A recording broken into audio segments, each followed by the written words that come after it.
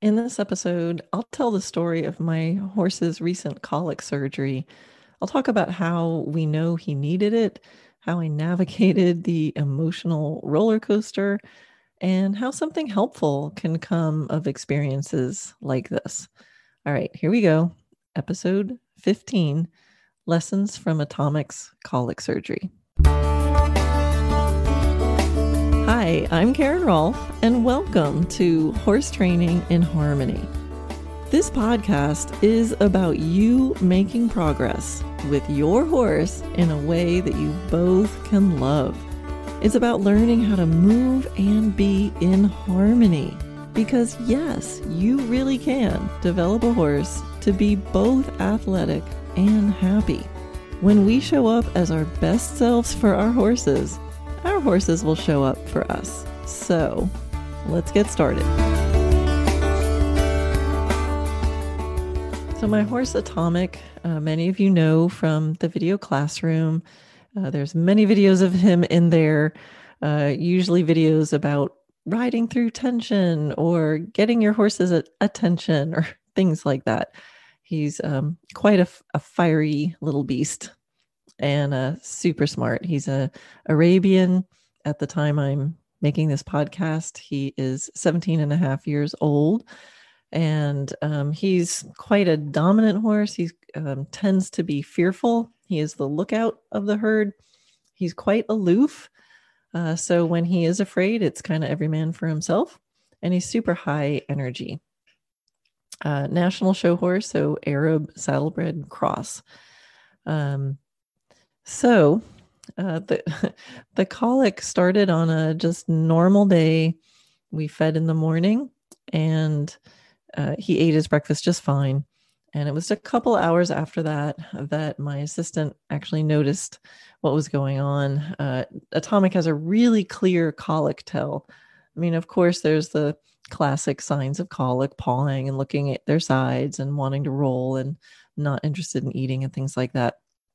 But Atomic has a very particular tell, which is he will roll on his back and balance there with all four legs sticking straight up in the air. So the good news of that is it's really easy to spot from across the field. And my assistant Becky did see that. So we did the normal thing that we do, which is bring him in to observe, give Banamine, offer water, give Banamine, and start to red light. So through Photonic Health, I've gotten a red light, and we start doing the colic points and protocol that they have. And then after that, once the Banamine kicks in, if he's still having trouble and there's no improvement, then we call the vet. I don't like to mess around with colic. So we did that. And we were quite fortunate that my vet happened to be right across the street at a neighboring farm. So by the time she came, he was pretty intense. She observed him. She did a rectal palpation, and she decided to give him some Buscopan, which is it controls abdominal pain. It helps to relax the gastrointestinal smooth muscles. So it helps with things like, spasmodic colic, flatulent colic, or simple impactions. So when we gave him that, initially he showed some improvement. He started to want to nibble on grass. My vet had already been a little concerned and said, you might want to hook up the horse trailer. So we were in the process of doing that. And about 5 minutes after she said that, she said, all right, see what he's like in an hour. When that wears off, we'll see if that helped relieve whatever was going on. And she was getting ready to leave. But like I said, 5 minutes later, he was wanting to hit the ground again. And that's when she's like, I think you got to bring him in. So again, we're quite fortunate here to have several hospitals to choose from within easy driving distance. So I went to one called Peterson Smith, and it's a half hour away. And so we got him on the trailer. Dana followed me to reassure me that he was still standing, and got him to the hospital. The ultrasound They did a few diagnostics, but the ultrasound did show some thickening of the intestinal walls, which was indicative of some sort of constriction. So it constricts in one area and inflames and thickens the wall in another area. That and checking his lactate levels in his small intestine, which were quite high. His lactate levels in his blood was actually pretty good. So we knew he was in good condition. He was a healthy horse, but his intestines were not good, and that was an indication for surgery. So we wasted no time, just sent him on in there. So very glad that we did. It was probably about a 5-hour surgery, and what it ended up being was what's called a strangulating lipoma. It's also called a pedunculated lipoma. And what happens with these is there's just a fatty tumor that grows from the mesentery, so the lining in the abdominal cavity. And as it gets bigger, it hangs down, and it kind of like pulls down this little strand from the mesentery. So you've got this tumor that's hanging on a strand, and it's flopping around in there. And so what can happen is it can either press against or wrap around the intestine, or sometimes it'll, the intestines will make a loop, and it'll pinch off a loop of the intestine. So that's what he had. And, when I Googled these lipomas on the internets, I saw all these nice little golf ball size lipomas. Well, they took a 7-8 inch by 2-inch thick lipoma out of this little 14-3 hand horse. So he had been quite a trooper, and he probably he had a couple mild colics throughout the year that were kind of odd. He would be colicky, but he'd be pooping at the same time. And that is actually one of the indications, is kind of mild colics that don't act normal and that resolve kind of suddenly also. So that was that. He came through the surgery really well, handled the anesthetic very well. But when he came out, things were not going so well. And he had what's called post-operative ileus, which is when the small intestine never really regains motility. So they were distended. Things weren't moving past them. So it was the next 3 days of him pretty much colicking constantly. Which is not fun to watch. I was so grateful that the people at Peterson Smith let me stay with him and spend a lot of time with him. So it was really hard to watch. He was in a lot of pain. He had to be sedated a lot, getting, gastro nasal tubes very often throughout the day, and just really monitoring him really closely. And but after a few days of this, he did regain motility. We heard our first gut sounds. I felt like cracking open a bottle of champagne, and from that point on, he slowly recovered and did better and better and better. And then he came home. So he's home and he is recovering. It was so many decisions, right? So many decisions along the way. So I wanted to tell this story just to kind of make you guys aware of telling, what happened, what it was, and, the choices that I did, because I think sometimes that can help, just to hear what's possible and to know, to jump on it when your vets say jump. I think that the fact that we caught it early, my vet was close by. Even in the surgery, the intestine had not died yet. So we really, really caught it early. Another piece of this was I was, in this mode, you sort of think of, what's working, what's not working, what do I have in place, what don't I have in place? And one of the things that I had in place was a vet that I knew, I liked, and I trusted. I've gone through several vets, they are here and then they move on. And I always, whenever a vet moves on, it's like, I want to have a vet I can trust so that when I'm in a situation like this, I don't have the added stress of, I don't trust my vet, or I'm not sure, or should I get a second opinion? So one of the lessons I just want to tempt you guys, if you haven't already, like take the effort to make sure you have a good relationship with a vet that you trust. If you currently are kind of tolerating the vet that you have, I'll nudge you to maybe go investigate. And if even if nothing's wrong with your horses, it's worth the barn call to make an appointment and have your vet just evaluate your horses, or come up with something. They're getting paid for their time, and get to know them before you need them. You get to ask your questions and see how they respond. So I was very fortunate because, Courtney, Courtney Varney here in Ocala, she's helped me through some mild colic. She's talked to me through them over the phone.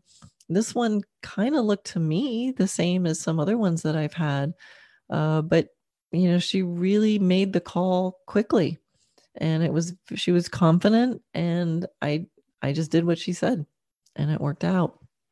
So I think it would have been a lot more stressful if I was wondering and doubting and thinking, oh, do I really have to do that? Maybe I should call someone else. So if that's been on your to-do list, to change vets, or do what you need to do to trust the vet, get to know your vet a little bit more, I would say don't wait, do it. Now, another decision that I had to make during this time was around the fact that this colic happened on day 3 of a 4-day clinic that I was teaching here at home. So this happened during the morning of day 3. So I'm out teaching my students, and Dana's out there, and he comes up and says, hey, just so you know, Atomic's colicking. Becky's on it. She's giving him Banamine. She's red lighting him, but wanted you to know. So at that point, I took that in. I thought, okay, she knows what to do. She's doing everything she can. Only thing I could do is go stare at him. So I decided to keep teaching. I didn't let anybody know what was going on. About a half hour later, Dana comes up and said, just so you know, he's still bad. The Banamine didn't make a difference. She's calling the vet. I said, tell her that's perfect. And, thank you. Keep on it. And I'm glad the vet's on the way. So I was able to finish up the session. As I was finishing it up, Dana, because Becky was in touch with Dana, came up to me again, and he said, you're just going to want to go straight there. He's really bad. So I went straight back to the barn. And, by the time, my students wrapped up and they're heading back to the barn. So now it's really clear what's going on. Everybody knows Atomic is colicking because his legs are up in the air.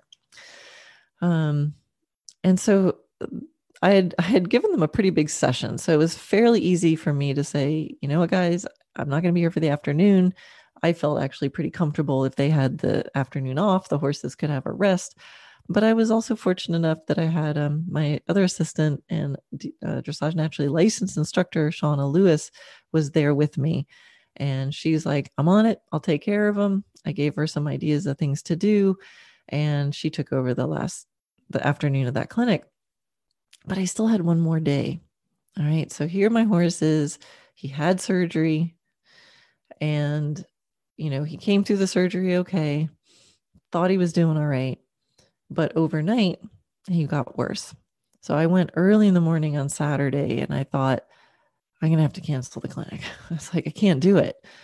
And I'll talk to you a little bit about the emotional stuff I was going through, as you can imagine, right? So I'm like, what am I going to do? So I thought, well, I'll just get up early. We'll get to the vet's office at 6. I can spend a couple hours with him, and I can go back and teach. And so that's what I did. But once I got there and he was not doing well, I just called Shauna. I was like, I can't do it. I was like, I refund everybody. I just can't do it. And then I was there, and the vets were treating him, and he got to a place where he was kind of comfortable. And I got back in the car, and I was like, no, Shauna, I can do it. I can do it. Like, I can compartmentalize. It'll be a good distraction. I can't do anything. The vets are on it. So I called her up again and she said, Karen, I've already talked to everybody and nobody wants to make you teach. Everybody knows what's happening and nobody's going to be able to concentrate. And they all agree that you should be with Atomic. And I have to admit, I really did have a sigh of relief, and it really was where I needed to be. But this, this professionalism, right? I'm supposed to be professional. What does that mean? And it's sort of sad that often professional kind of means a little bit hard-hearted. I can just do it. That's being professional. But I think of myself really as a horse lover first, and a professional on top of that. So when I really in my heart I knew that I could live with myself if I canceled the last day of a clinic and had to refund people. I feel bad about it. I really honor the effort that people took to get there and to take that time off and to drive and all of that stuff. I also knew I could make it up to them. I knew that it wouldn't haunt me that I canceled a day of a clinic. I also knew it would haunt me if Atomic died and I was out, telling someone how to make a better circle. So it took me, a little while to come to that realization. You could, as I told the story, I'm going back and forth. I can't do it. No, I can do it. No, I can't do it. No, I can't do it. So I'm so grateful for the people on my team, the people who know me maybe better than I know myself in that moment, and for my students, my heart-centered students who could relate and could understand. So that's how I navigated that. So thank you. Any of those students, if you're listening to this, you don't know how much I appreciate that. And I know that there's some disappointment, and I know I let you down. I will make it up to you. And it absolutely was where I needed to be. So thank you so much for giving me that space. So now I wanted to talk a little bit also about the emotional piece, right? The energy piece, because there's a lot that happens in this. This is my first personal horse colic surgery. I've had clients' horses have colic surgery. I've had clients' horses have emergencies, but I've been really, really fortunate. I have not had really any of these kinds of emergencies. So I'm lucky, and with horses or with people and family. So I'm a little bit sheltered with this. But those of you who've been through this know it's like there's this swirl of stuff going on, and there's these waves of different stages that you go through, right? So thinking about, very aware of what's going on, and then of course thinking, how can I do this the best? What am I supposed to do? So the first kind of stage that I notice is like you're in crisis mode, right? It's like boom, things are happening. And what I found is just this state of like hyper alert. You're seeing everything, right? So you're in data accumulation mode, right? What is happening? What am I seeing? What's the heart rate? What's the respiration? What's the horse's temperature? What's he doing? What is he not doing? Where's the vet? Where's my phone? Where's the trailer? Where's the truck? So I found myself going to this really hyper, super clear moment where just the focus is really open and I'm seeing everything really clearly. There's some anxiety for sure. My heart rate was sure up, but it was like this, this information gathering mode. And there's something else that I noticed that happened in that moment, and it was pretty subtle. It was kind of a whisper. It was kind of a whisper and kind of a feeling. It's like one of those inner wisdom like messages. And I think everybody gets these messages in a little different way. Some are pictures, some are words, some are feelings. Mine's usually a sentence and a feeling that gets my attention. And it was this feeling of, oh, I wish I had fill in the blank. it was this sense of, and it's hard to put words to it because it was really a feeling. It's the feeling of it's something that you could imagine would turn into a regret. It could turn into regret. It's like, picture that the worst case scenario, Atomic dies. What's the thing that I'm going to wish I had done? What's the regret? And so I felt in the middle of all this like hyper alert state of like seeing what's going on and trying to figure out what he needs and what to do and what to tell the vet is happening. There was this just message of, I wish I had fill in the blank. And I'm not going to share mine. It was a real personal, it felt really personal between me and Atomic. It was a relationshipy kind of thing. And it was, again, I don't even know if I have words. It was just this sense of how to be with him. And it wasn't that I regret it, but it was it was a piece. It was a piece of it. And so that's, it's part of this, as you're being crystal clear about all these things happening. It's like you become crystal clear about your realization of what really matters and what you really want. So I think when your body goes into this hyper clarity mode, you're going to get clarity on all kinds of things. You're going to get clarity on what your horse is doing, and you're going to get clarity on anything else that you're open to. And so notice that, because it was like this one little sentence. And I find those inner wisdom voices, they say it once and then they go away. And if you don't catch it, it'll just wait till the next time. So I caught it.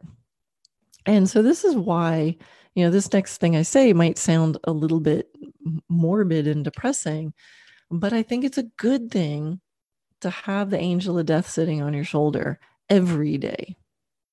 And I'm very aware of this. It's like having a little constant awareness that any moment could be the last.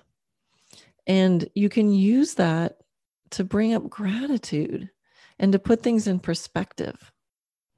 And that in that way, it's helpful, so it's not an excuse to be depressed or sad.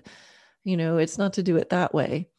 Like Dana teases me all the time, my husband, like if he's going away or something, and he hasn't left yet, but I'll be like, oh, I'll start feeling sad. And I go, Dana, I miss you already. And he goes, but I'm still here.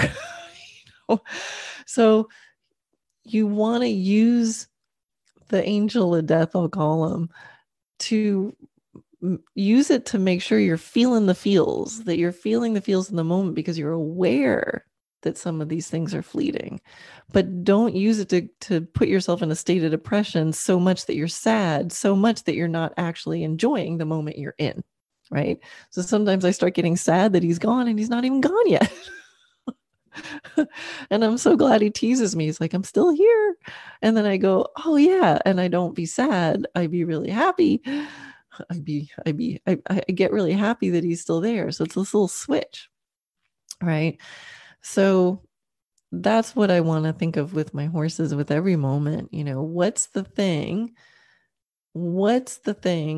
that if they were gone, that you would wish that you had done a little bit differently, a little bit better? And I've felt this same thing when horses sometimes even injure themselves, and maybe for a moment you think, oh, is this going to be career ending? Like, is this the thing that makes it so I can't ride him anymore? Is this the thing? And I've had multiple ones of those.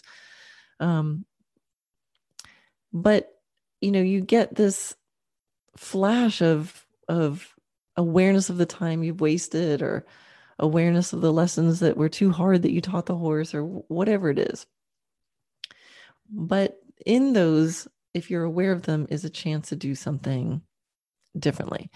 So I don't like to learn hard lessons from the universe. I want to do my best to practice this gratitude and to play with my horses each day as if it might be the last, but in a joyful way, in a way that I make sure that I'm enjoying. And I think when you think about these messages, it's not always about doing less. So I think a lot of times when I talk about this, people think, oh yeah, I shouldn't work my horse too hard, or, whatever it is. And maybe that is the thing for you. But sometimes it's, oh man, I really wanted that goal. And I didn't bring up, and I never did what it would require for me to get the confidence to go do it. I just kept getting stuck in the same spot, or I didn't reach out to the people that could help me with this, or, I didn't just do it. I just never did sign up for that. I always wanted to do a competition, but I never signed up because I just never did it, So, or it could be, oh my gosh, I work my horse so hard. I don't spend enough non-demanding time with him. I don't know what it's going to be, but it's going to be something. And, the message I got from Atomic, I was actually, it was something I was doing, I was aware of. So it felt like it just heightened it. And it just made me think, in this moment, in this crisis, remember, this is the piece. And it was, for me, connected with the professionalism. It was like, you don't have to be professional. Like, just love him, just be with him, and just honor him for who he is. So part of that really helped me make those decisions of being there for him, when a more logical, disciplined part of my brain might have said, no, you need to go teach that clinic. And it was deeper than that too. So, so make sure that if you get one of these moments of clarity, that when the crisis is over and things work out well, that you don't forget it, right? So it's easy to have this outpouring of, realization and what you're going to do. And, if you make it through this, I'm going to definitely, fill in the blank, whatever it is. And then it's really easy when it works out to kind of go back to the normal routine. So maybe write it down somewhere, mental note, or I find it written note helps me a lot. And so just make sure when you go back to the routine, you take some sort of action step, make a plan, and just say, well, what's the first step I'm going to take?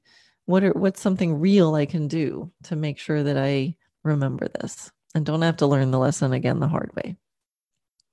And on the other side of that coin is, if it doesn't work out well, so let's say Atomic didn't make it, or the horse did have a career-ending injury, make sure you're not using that information, that new awareness, to beat yourselves up, right? So it's not that you're doing anything wrong. It's just an awareness of how you can make things even better. I think our horses know that we're trying to do our best. I know that they know. And your horses aren't going to be beating you up. Like, you should have done this. No, I don't think horses think that way. And I know that they're forgiving. That's what they're all about, is forgiveness. They know when we're trying to do our best, and our best is always going to be improving. So by definition, your best is going to be better later, which means it's not as good as it can be right now. And that's okay, because at least we're trying and we're thinking that. So don't use this as a way to feel bad about yourself. Use it as a way to bring out all the joy that you can feel, and to help you achieve everything that you want to achieve and live the life that you want to live with your horse. And I think if we're our best for our horses, then we can be best for them and we can help them. So after this stage of clarity, right? And so now, the crisis is, I've made the decisions. There he is. He's in the vet's office. He's walked into surgery. It's out of my hands. What's the next stage, right? That's for me, that's when the tears came. That's when the, like, oh my God, what if, right? So your brain loves to play the story forward. And what if I lose him?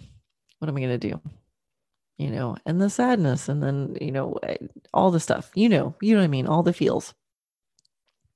And what I realized through that is, number one, it's not helping anything. Number two, I don't want him to feel my sadness, right? So on the one hand, I think it's really important to let the feels move through you. So bottling up emotions does not work. They come like a wave.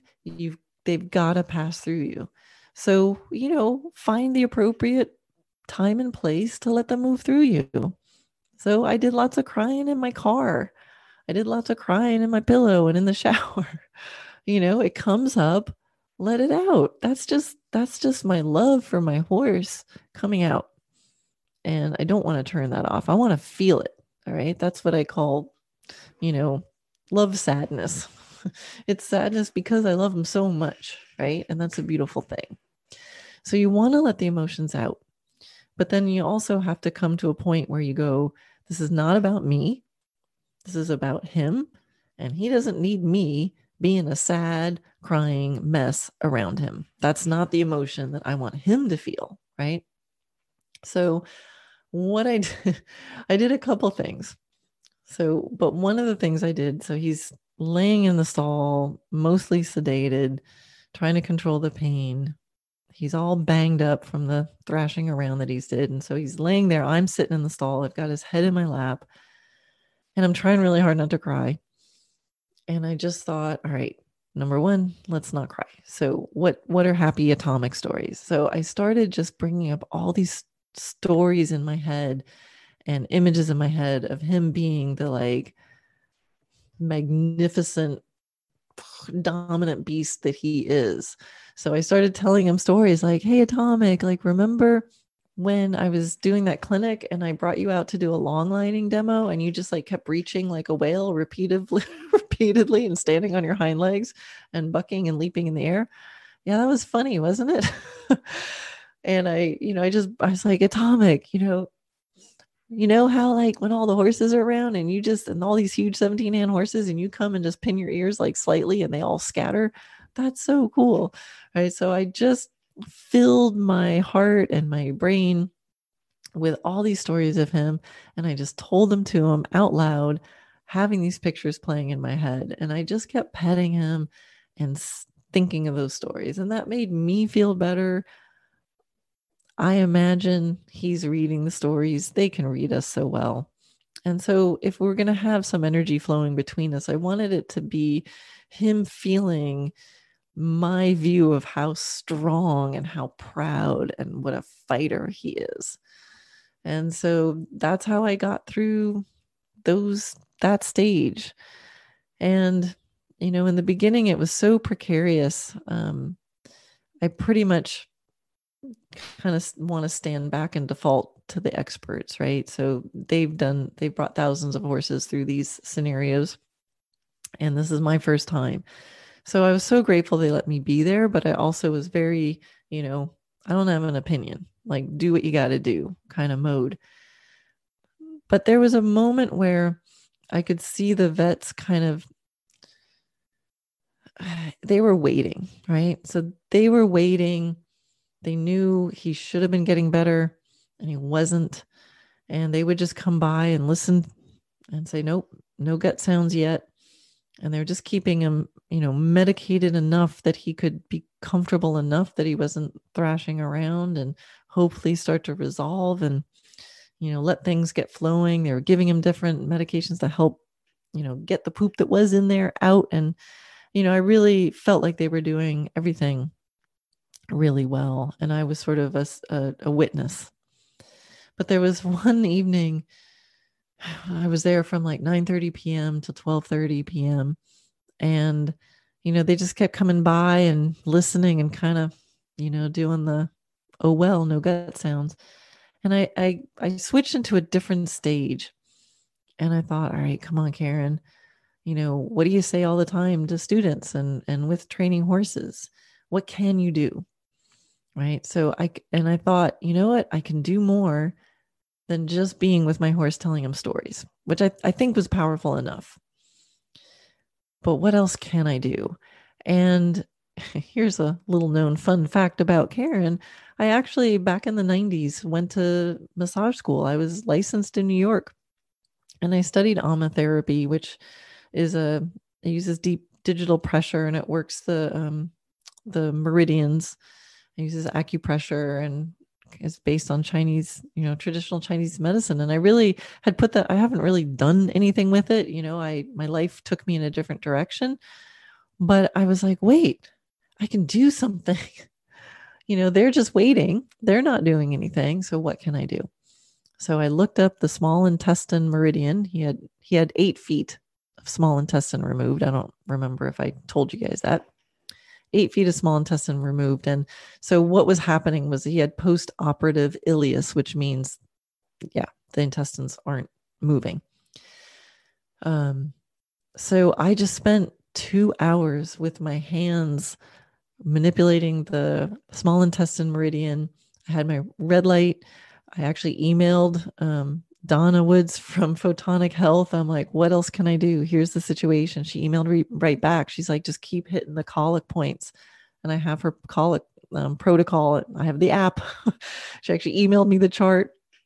Just keep doing them. So I just went over the small intestine meridian and the colic points with my hands. Then I went over them again with the red light. Then I went over with my hands again. I think there's something cool about hands touching. And I just kept doing it over and over and over again for 2 hours. And by like the second hour, I heard a gut sound because I do it and then I listen, I do it and I listen, and then I heard a gut sound. And so I kept doing it some more. I did it for another hour. And by the time I left, he had really loud gut sounds on both sides. And, I don't know. I know that there's, correlation does not mean causation, right? If I had been like doing jumping jacks, he might have been having the gut sounds at that point anyway. Maybe I helped, maybe I didn't. I understand that. But what I did know is that it changed my energy from just being a witness to being there with him, exchanging energy with him, actively helping. Even just my attitude of helping him, I think makes a difference. And, this stuff works. The meridians work. Acupressure, acupuncture works. So that felt amazing to be part of that and to be able to be the one getting the vet's attention and going, we got gut sounds, So that felt empowering, right? It felt like I could participate. It felt like I helped him. Oh, so really, really, that's it. A few days later, he did come home. The other thing that I did with him, once he was starting to get better and he was able to start to hand graze, and we go out and just sit under the trees at the vet clinic and do a little hand grazing, and then just sit and hang out in the sun and just be there. I contacted my craniosacral myofascial person, Karen Partish, and she actually did some remote energy work on Atomic, and it was just a beautiful moment. We'd FaceTime. Atomic was FaceTiming with his healer. But all these things came together, and he came home in a little over a week. And I'm at the time I'm doing this, he's still recovering. I mean, this is very fresh, so I'm hoping that the story continues to be a happy ending story. But I guess the point is that I know I'm doing all that I can, and I know he knows I'm doing my best, and he knows how much I love him, and the time I'm spending with him right now is the thing, right? It's the message. It's the being with him and seeing him and, loving him even more. And I'm happy to do that. So I just have to give a shout out to Shauna and to Becky and to Courtney Varney, Dr. Courtney Varney here in Ocala, and Dr. Finley over at Peterson and Smith, and everybody over at Peter and Smith who was so kind to let me stay there with Atomic after hours, because he was in bad shape and I really wanted to be with him.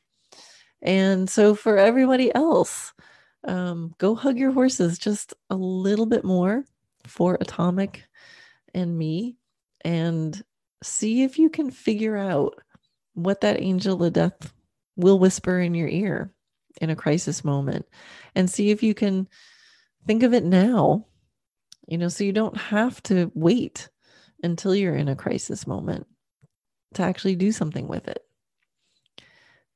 Time and time again, when things like this happen with horses, there's always something wonderful and beautiful that comes of it. There always is.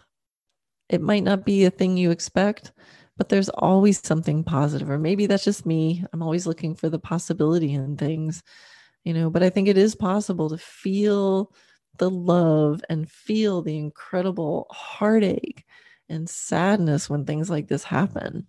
I mean, I really thought I was going to lose him, and who knows how it's going to turn out. But by embracing that and not hiding from that, I know I can love him even more right now. And I can know what my goals are.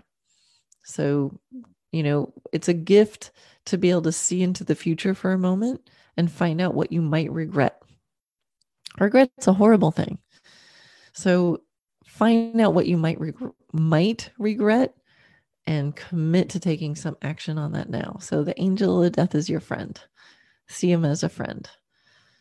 So anyway, I hope that helps. And please send Atomic and me continued good healing energy. He's an amazing little fighter. And yeah, I know he'll feel it. So thank you guys so much for listening. Oh, and you can see all those videos on Atomic in the classroom. So that's it. I'll see you in the next episode.